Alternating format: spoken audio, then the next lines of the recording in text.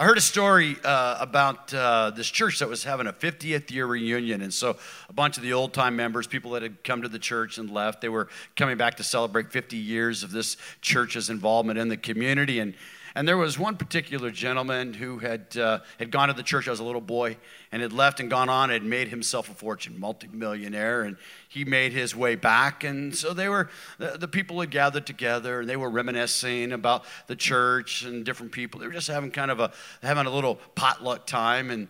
And all of a sudden, this guy feels the urge to stand up and just tell the people kind of what happened in his life. He said, when I was a little boy, I had $1. He said, I came to church and it was all that I had. There was a missionary there that Sunday and he was talking about the great needs in the mission field, and I wrestled inside and I decided, I'll go ahead and I'm gonna give God my all. I'm gonna give him my $1. And so he put a $1 bill in. He said, I believe that I am where I am today because I gave God my all when I was a little boy. All of a sudden from the back, Sister Birdie yells out, I dare you, do it again. All right. Take your Bibles and turn with me to Mark's Gospel, chapter 12. I'll work on it next week, all right? All right. Mark's Gospel, chapter 12. I want you to stand with me for the reading of God's Word. Mark's Gospel, chapter 12. We're going to read verses 41 through 44 this morning.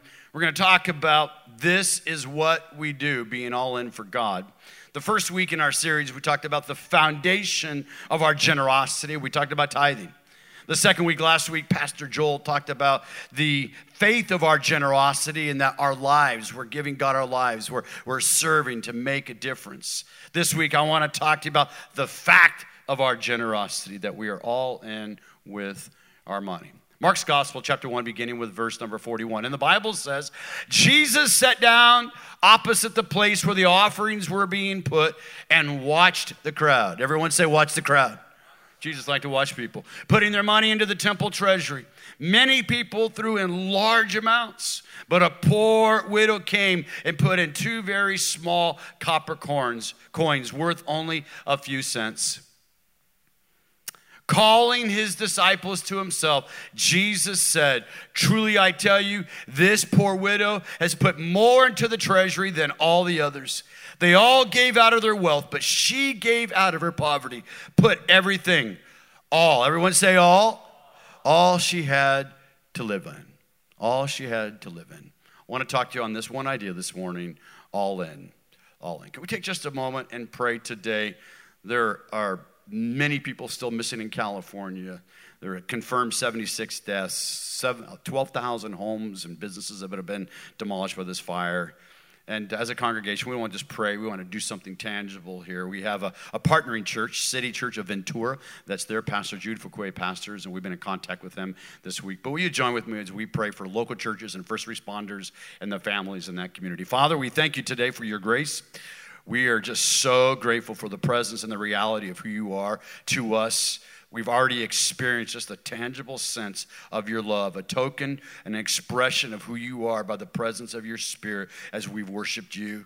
Now, Lord, as a church family and congregation, we recognize that there is great suffering and there's great loss and great tragedy in many places around the world. But right here in our own nation, God, in California, there's just been utter devastation, a fire that's beyond belief, God, and families have lost loved ones, and still so many are displaced and missing. And we just pray, Lord, we pray for these families to be reunited. We pray, God, for the local churches and the first responders in those communities. God, they're exhausted and tired as they've given, and we pray for reinforcements. We pray for grace and strength to continue to minister and to continue to serve in those communities. We love you, Jesus. Now I pray for every person in this room. I pray that you'll give them a spiritual ear to hear and an eye to see. Help me to communicate one more time the truth of who you are.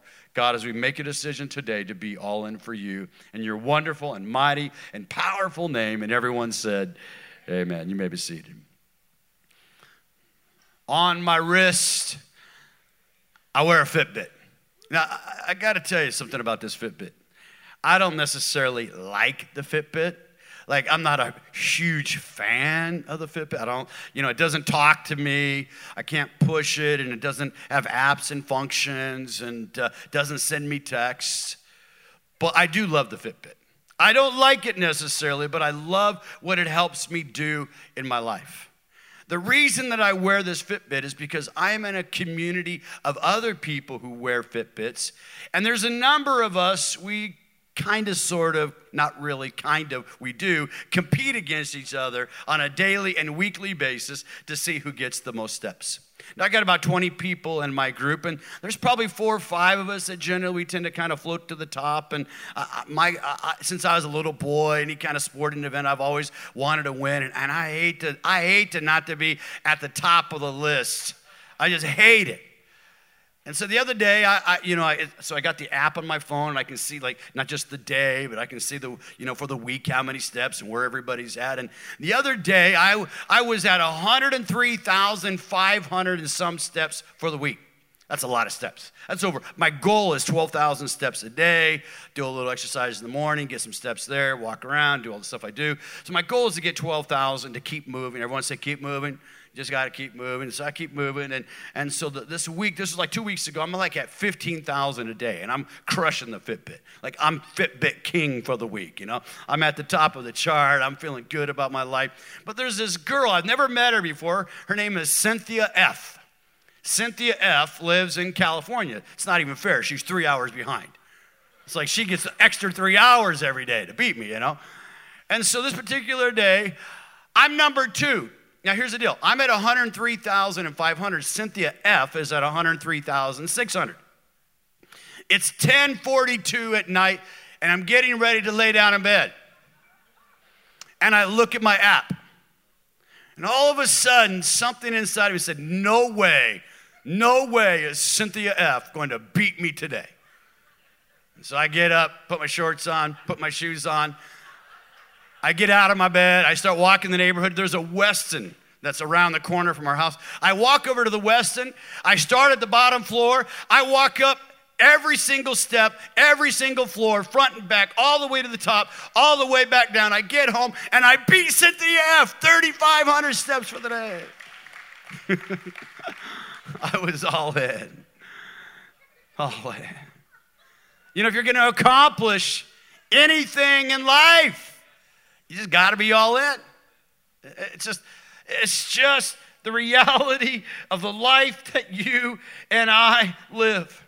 Mark Batterson wrote a book entitled All In. It's a pretty good little book. And in there, he has the quote. He says that we are only one decision away from a totally different life. You're one decision away from a totally different life. The woman in our story made one decision. And because of that one decision, not only was her life changed, but tens of thousands, potentially millions of people have been impacted because she made one decision to be all in for God. What does sacrifice look like to you? What does it look like for you to be fully committed, 100% invested? If you are of Latino origin, if you are of Hispanic origin, if, say, habla español, you speak Spanish, and it's your native language, or it's your family's native language, or maybe you don't, like you're a typical American, although your parents learned it, you never quite learned it. But if you are of Hispanic origin, you have to thank this one guy. His name is Hernan Cortez. Because in 1519, Hernan Cortez, with about 600 other guys, sailed the ocean blue from Spain to Mexico. He landed with 11 boats and some chickens and all the stuff that they did. And they were there in the Gulf of Mexico, and they push off to shore in some smaller boats. And he's on a mission. He's on a mission to conquest. Things were getting really difficult, and there were some battles and some challenges, and he gets a group of his guys say, you know what, we're not going to do this any longer. They try to take one of the boats to sell off to Cuba. They're going to commit mutiny. Cortez catches wind. He brings all of his captains together. He says, listen, I want you to go out into the harbor. I want you to get on all of our boats, and I want you to burn the ships. Everyone say, burn the ships. Guess what they did? They burned the ships. And today, all of Latin America speaks Spanish because Hernan Cortez conquered, set out to accomplish the goal that he came here to accomplish, and that was to be a conquistador, a conqueror. He was all in. All in. You know, I think a lot about this in my life because my own heart struggles with it. My own heart struggles with being all in for God. I mean, there's some days that it's really easy, but there's some days that it's really hard. There's some days that there's other things that pull my affection, that pull my heart, that I have to say, no, I can't do that. I can't go that direction. I have to tell myself no. And that's not an easy thing. That's not an easy thing to tell yourself no when everything inside of you really wants to do it because you want to feel good for the moment. There's something about that temporary, momentary pleasure or feel that seems, at least in that moment, that seems to be greater than the benefit of not saying no. And so we all have to wrestle with this. We all have to wrestle with that decision to be all in. There's two particular areas of the Christian life. There's more than this, but there's two particular reoccurring areas of our life that we struggle with generally in being all in. The first one is our human sexuality. It's a bit in our culture today. It's a huge deal. You look at the top 20 websites that people go and visit around the world, and it's a very telling and clear indication of what people's driving motivation is. Sexuality and finances, their money. These are the two areas that are the hardest for us to talk about in the church. Because most of the time, if you're here brand new for the very first time, you're like, oh my goodness. Very first time I go visit church here, and they're talking about money. And it's like the worst fear that people have because all the church wants is your money. But just hang with me just for a moment here.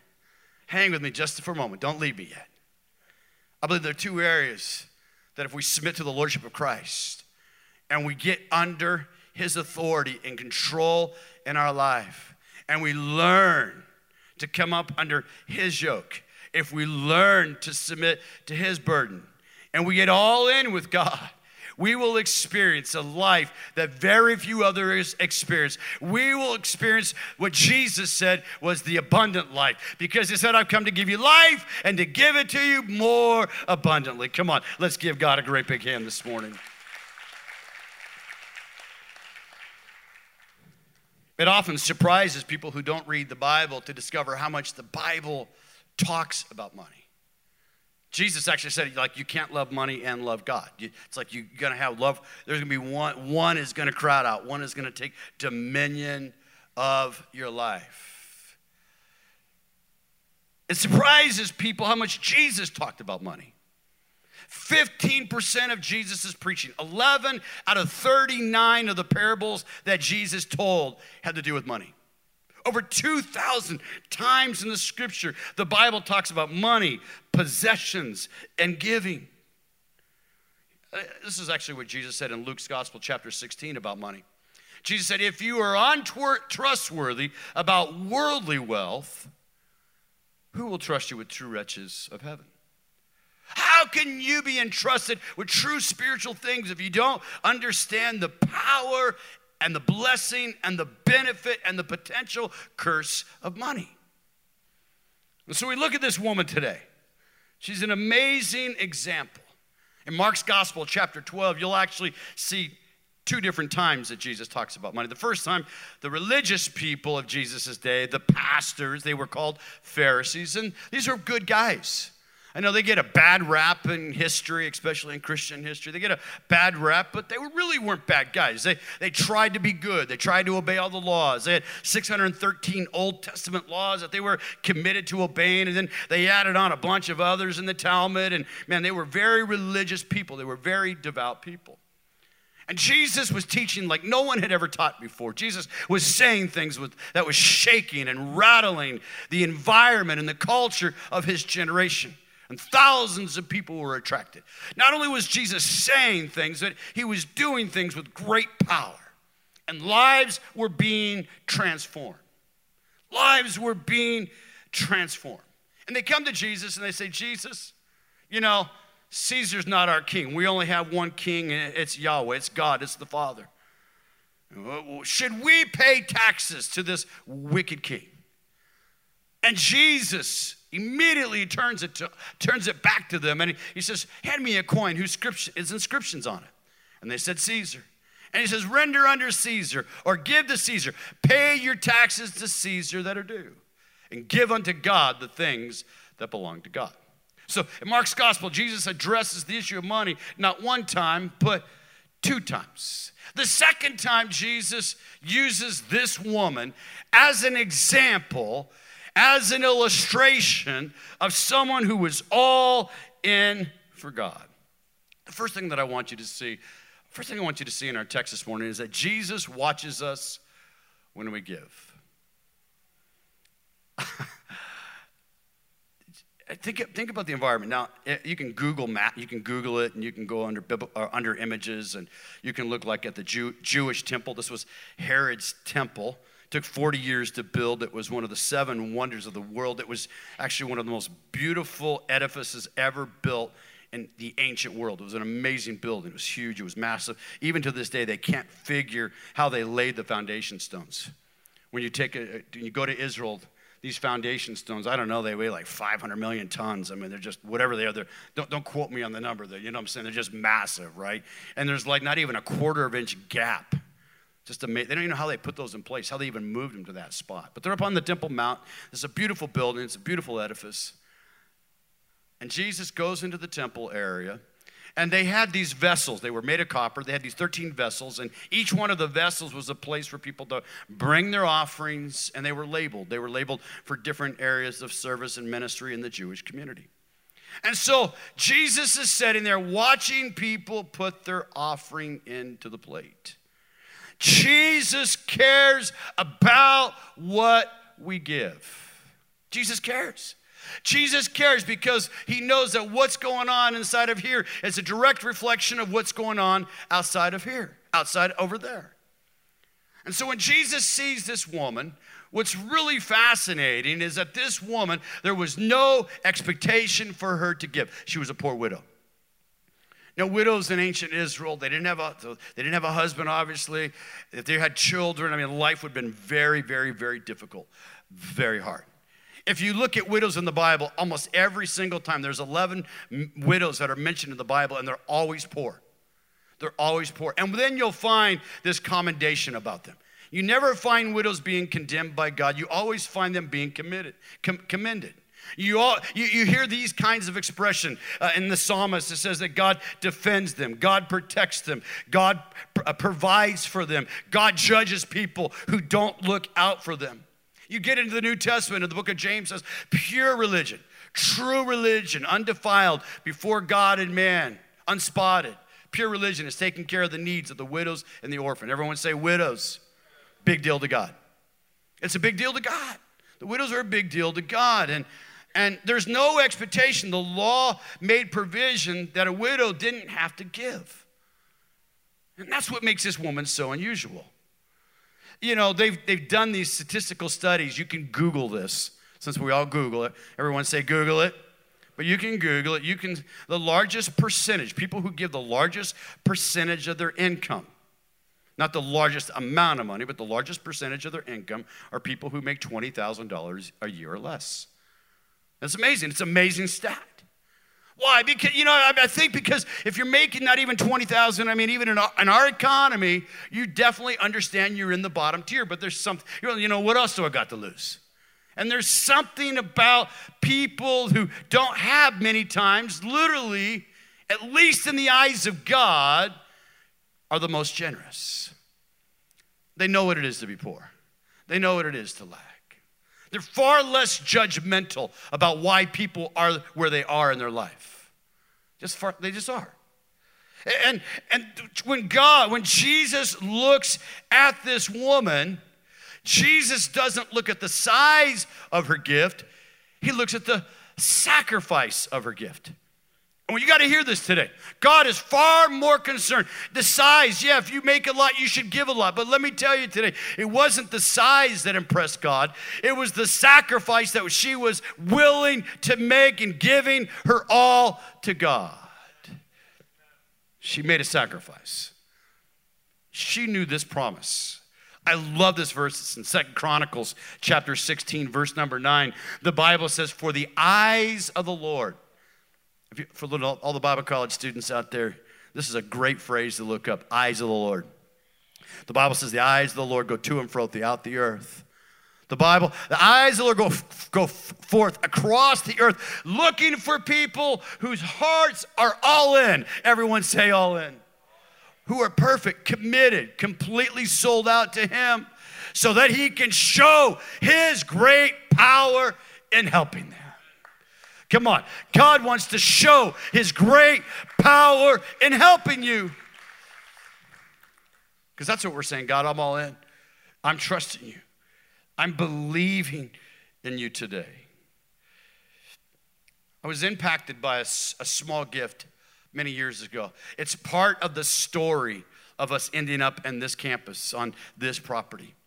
Our church was at 650 Airport Boulevard, and on a Wednesday night, we had small groups like we do now, but we used to kind of have like a little sing-along time, a little worship set before the small group session.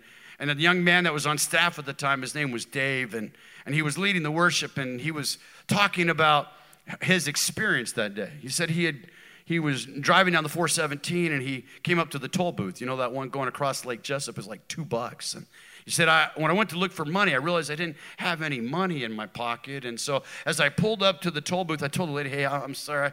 I just spaced it out. I didn't realize I'm coming across here. And she said, hey, don't worry about it. She said, the car that just came in front of you, they paid your bill. And they left this little card for you. And the card just simply was Romans 5:8. That Christ paid it all for you. Because he paid it all for you, I'm going to pay for you. And he said it was just a simple little tiny card. There was no invitation to church. It was just a simple little scripture verse. How the Christ had paid it for him. And that there was something happened that night inside of me. I realized that person, little small sacrifice, that little small gift, it was just a couple of bucks, but it spoke volumes in that moment. There was a sweet moment in our church at that very time, a small little group, 40, 50 people. And I began to really realize that God was calling us to pay it forward in a greater way for the next generation. It was at that moment that I realized that our church really needed to move off of that campus. We needed more room, and we began to pray and ask God to enlarge our tents, and to strengthen our stakes and to increase our border, because there were more people that God wanted us to touch with his love in this community and city. Small gifts have great impact inside the heart and the life of the person that gives, because God's power shows up and works through them. The rich also gave that day. This is complicated for us in our culture because rich, it's the other guy. The other guy is rich. The challenge with that is that most people in this room, by world standards, we are very rich. We got a roof over our head. You flush, just think about it. You go to the bathroom and you flush, push that little lever, and it actually goes down.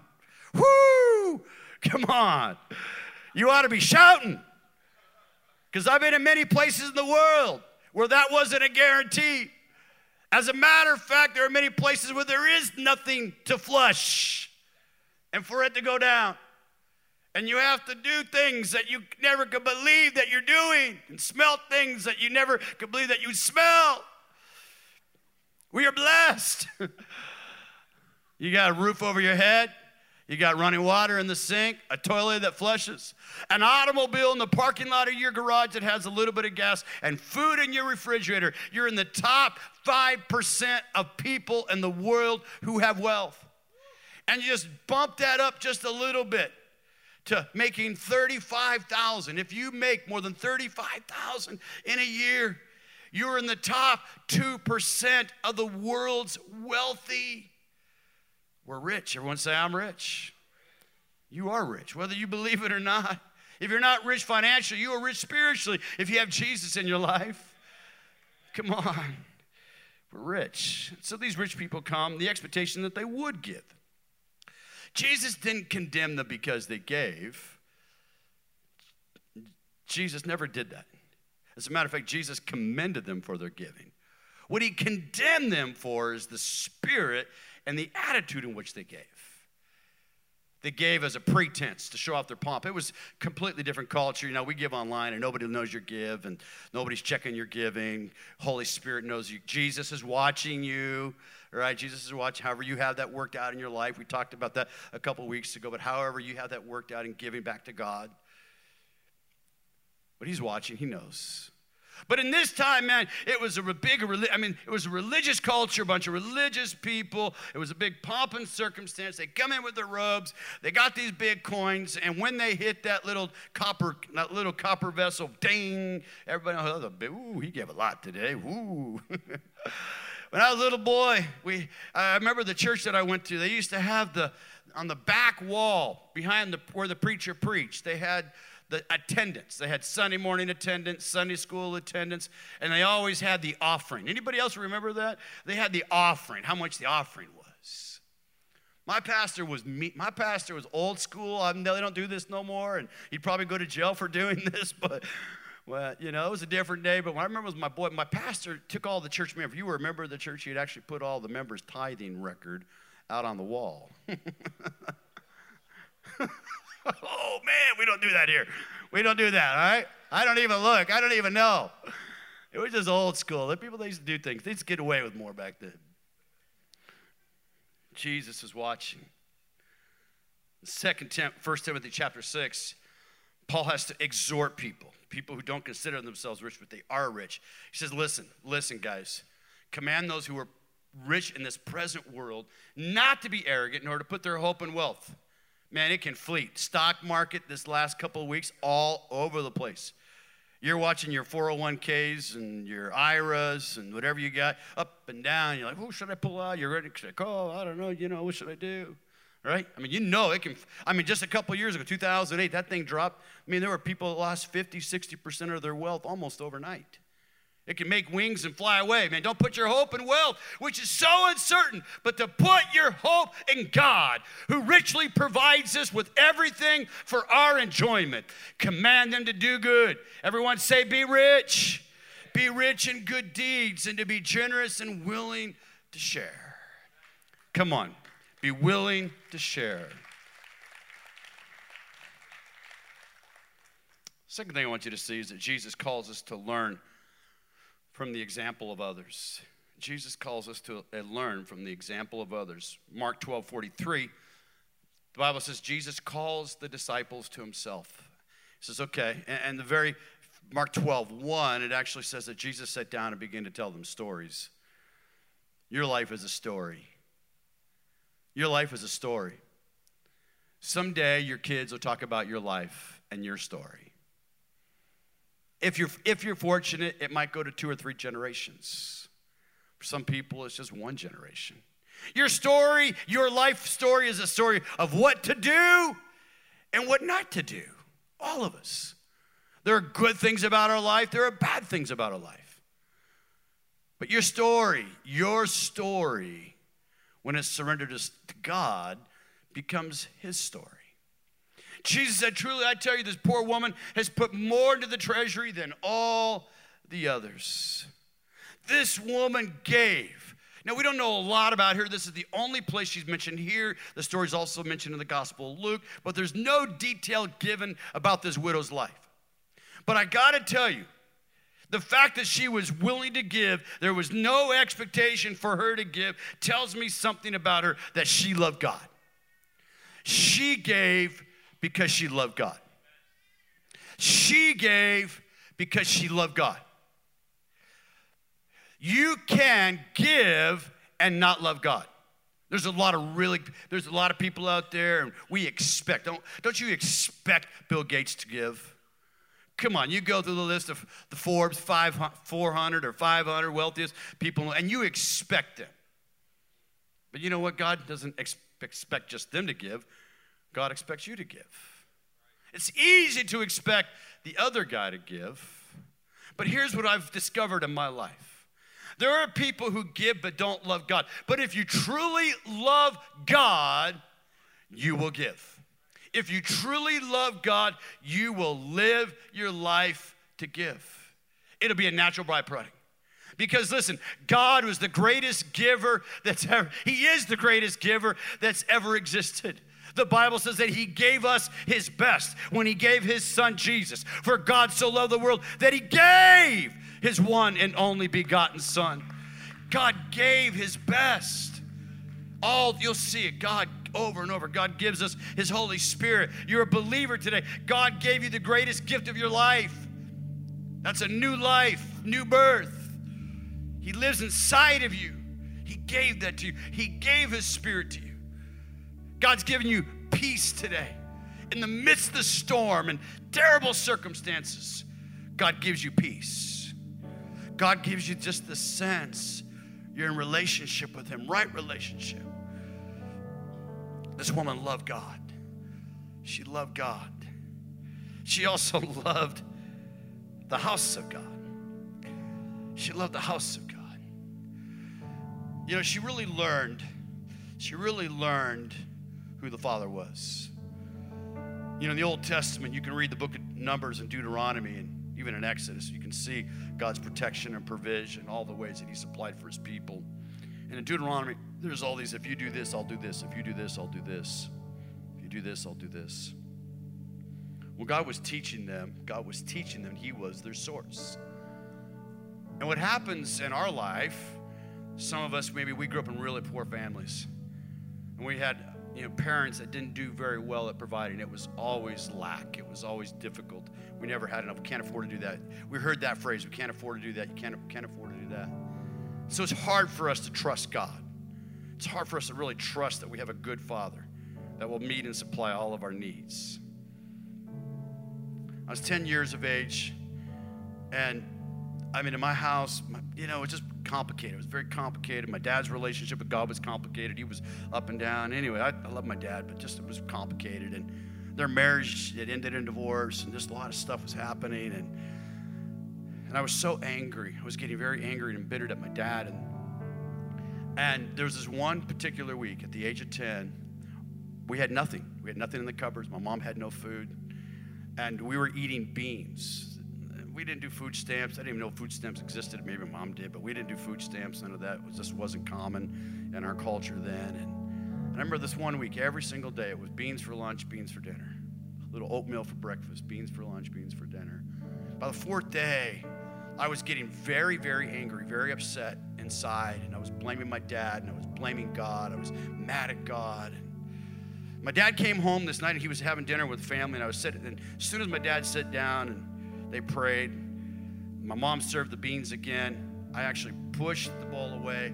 I got up and I walked into my bedroom, and I was bawling and I was crying. I was so mad. I can't, why? And I experienced my first miracle in that moment. I experienced my very first miracle. I was laying in my bed and I was like, God,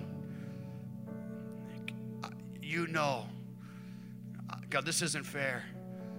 God, you said that I can ask you and you'll give to me. God, I'm asking for food for my family. Literally, no sooner than I said those words, that I asked God for food for our family, there was a knock on the door. And this guy, who's my uncle by marriage, got his arms loaded with groceries. And come on, and he comes walking in and he hands these groceries to my family. My first miracle. And what I knew in that moment, that there really was a God who heard. And there is a God who is our Father who really cares. In Matthew 6, Jesus is talking to thousands of people sitting on a hillside on the Sea of Galilee. And he says, it's like this, guys. This is how good your Father is. Everyone say, good Father. You have a good Father today. You have a good dad today. He really cares today. He says like this. He said, you see that lily out there that's spinning around? When that lily gives up and it's at its end, your Father knows. You see that little bird that's flying, that little sparrow that's flying overhead. When the sparrow falls to the ground, the Father hears, the Father knows, and the Father cares. And then he said this word, how much more valuable are you? How much more valuable are you to God? This woman, she learned that God loved her. She knew she was willing to sacrificially give because she knew that God was her source. God was her source. You have a choice today. You can live with a scarcity mindset. It's not going to be enough. You're not sure how it's going to work. Or you're going to step out. You say, God, I'm going to trust that you are good. You're going to have an abundance mindset. You're going to believe in a good Father who gives good gifts, who will supply all of my need according to his riches and glory. You say, God, I choose to live open-handed. I choose to do good. I choose to share. Choose to love you. Express my love through generosity towards other people. Jesus said it like this in Luke chapter 6. He said, give, and it shall be given unto you. Good measure, pressed down, shaking together, running over, poured into your lap. For with the measure you use, it will be measured to you. And this is what I've discovered about God. If God can get it through you, he can give it to you. If God can give it through you so that you can be a blessing, so you can fulfill the mandate that God has called you to in your life, to be a blessing to the nations. If God can do that, he'll get it to you today. God cares. He's a good Father, and he gives good gifts. The last thing that I want you to see is that Jesus commends her sacrifice.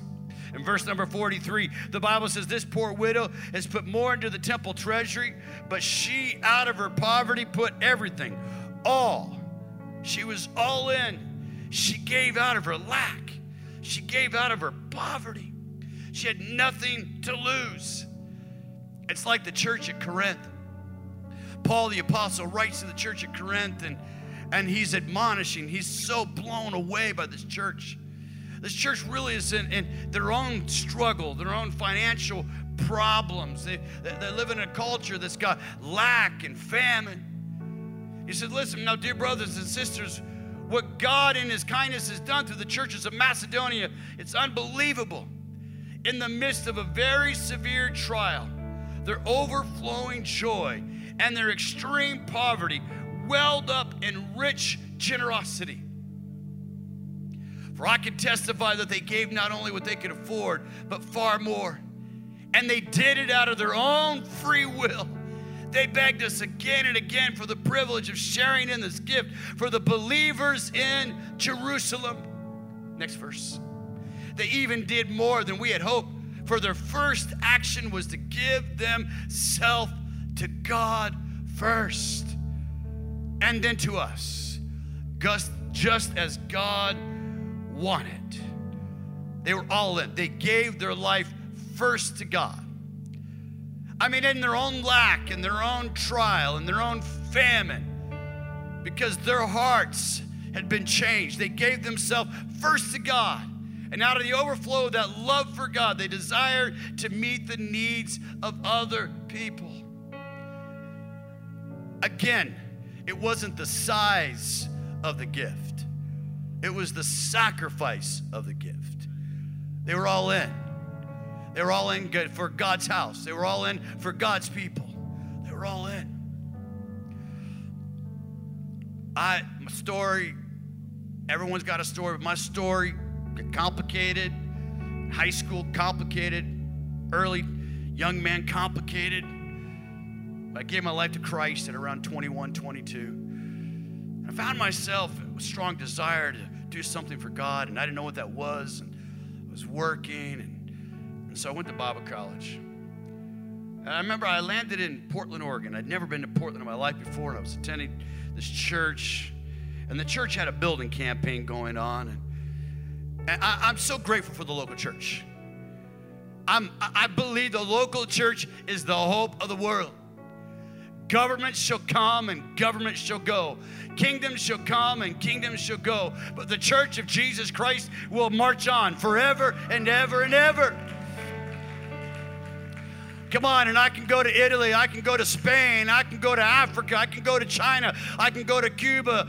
Come on, I can go to Latin America, to Brazil. And you know what? It doesn't matter the governmental system or who's the president or the king or the dictator. I know that in every community, in almost every city, in every nation of the world, there's a group of people that I can call my brother, that I can call my sister, regardless of their race, regardless of their language, regardless of their tongue, regardless of their economic background, regardless of their political affiliation. I can call them my brother and sister because they are part of the church of the Lord Jesus Christ.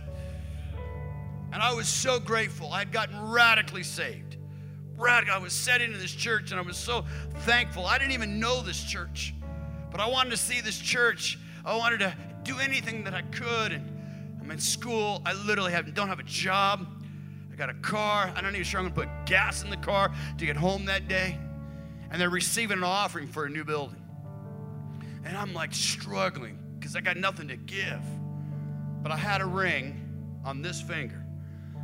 It was the most valuable thing. I'd saved for it, and a couple of years before, there was a gem and mineral show in my town, and I bought this ring, had a little diamond in it. And for me, it was the most expensive thing that I owned. It was the most valuable thing to me. And I remember I was sitting in that service, and I was like, oh, should I give it? And I was like, and I said, well, why not? I had to do something. I couldn't leave there empty. I couldn't leave there not giving. And so I slipped that ring off, and I put it in the bucket, and I gave everything. And for me at that time, I gave it all to God. And I didn't think much about it. The next day, the guy that was the business administrator of the church, he was a friend of mine, and we were talking, and I was just kind of curious how the offering went that day. And I remember, we were talking, and he said, it was pretty good. And he said, and just kind of in passing and laughing, and someone even threw in just a little tiny ring. I remember kind of feeling the sting, like that gift to him was insignificant. It was just kind of a small little thing. Probably if you sold that ring, you couldn't even put a window in that new building. But for me, that sacrifice was all that I had. And what God saw in that moment, something spurred in my life. In my whole Christian life, I've had one goal, and that was to give more. To give more of my time, to give more of my resources, to help more people, to help my family, to help my friends, to help this community, to help this local church advance the gospel, to see buildings built so that children can hear the wonderful name of Jesus. Come on, and develop a foundation for lifelong learning spiritually, naturally, educationally, in every way of their life. Today, God's asking us, are we all in? Are we all in? See, the moment you say, God, I'm all in, immediately what you see is God's power start to work in your life. You no longer worry about your finances. You no longer worry about, even when you're in times of lack, and we've had lots of times where it didn't seem to be enough. But I can stand on the promises of God that are yes and amen to them that believe. And Paul the apostle, he wrote to the church at Philippi. He said, listen, guys, because of your giving, because of your sacrificial giving to meet the needs so that this ministry can go forward, my God shall supply all your need according to his riches and glory. Today, God has promised that his power is with those who are saying, God, I'm all in. I'm all in. I'm giving my life away. I'm giving my life away. I'm putting you first with my money. I want you to close your eyes.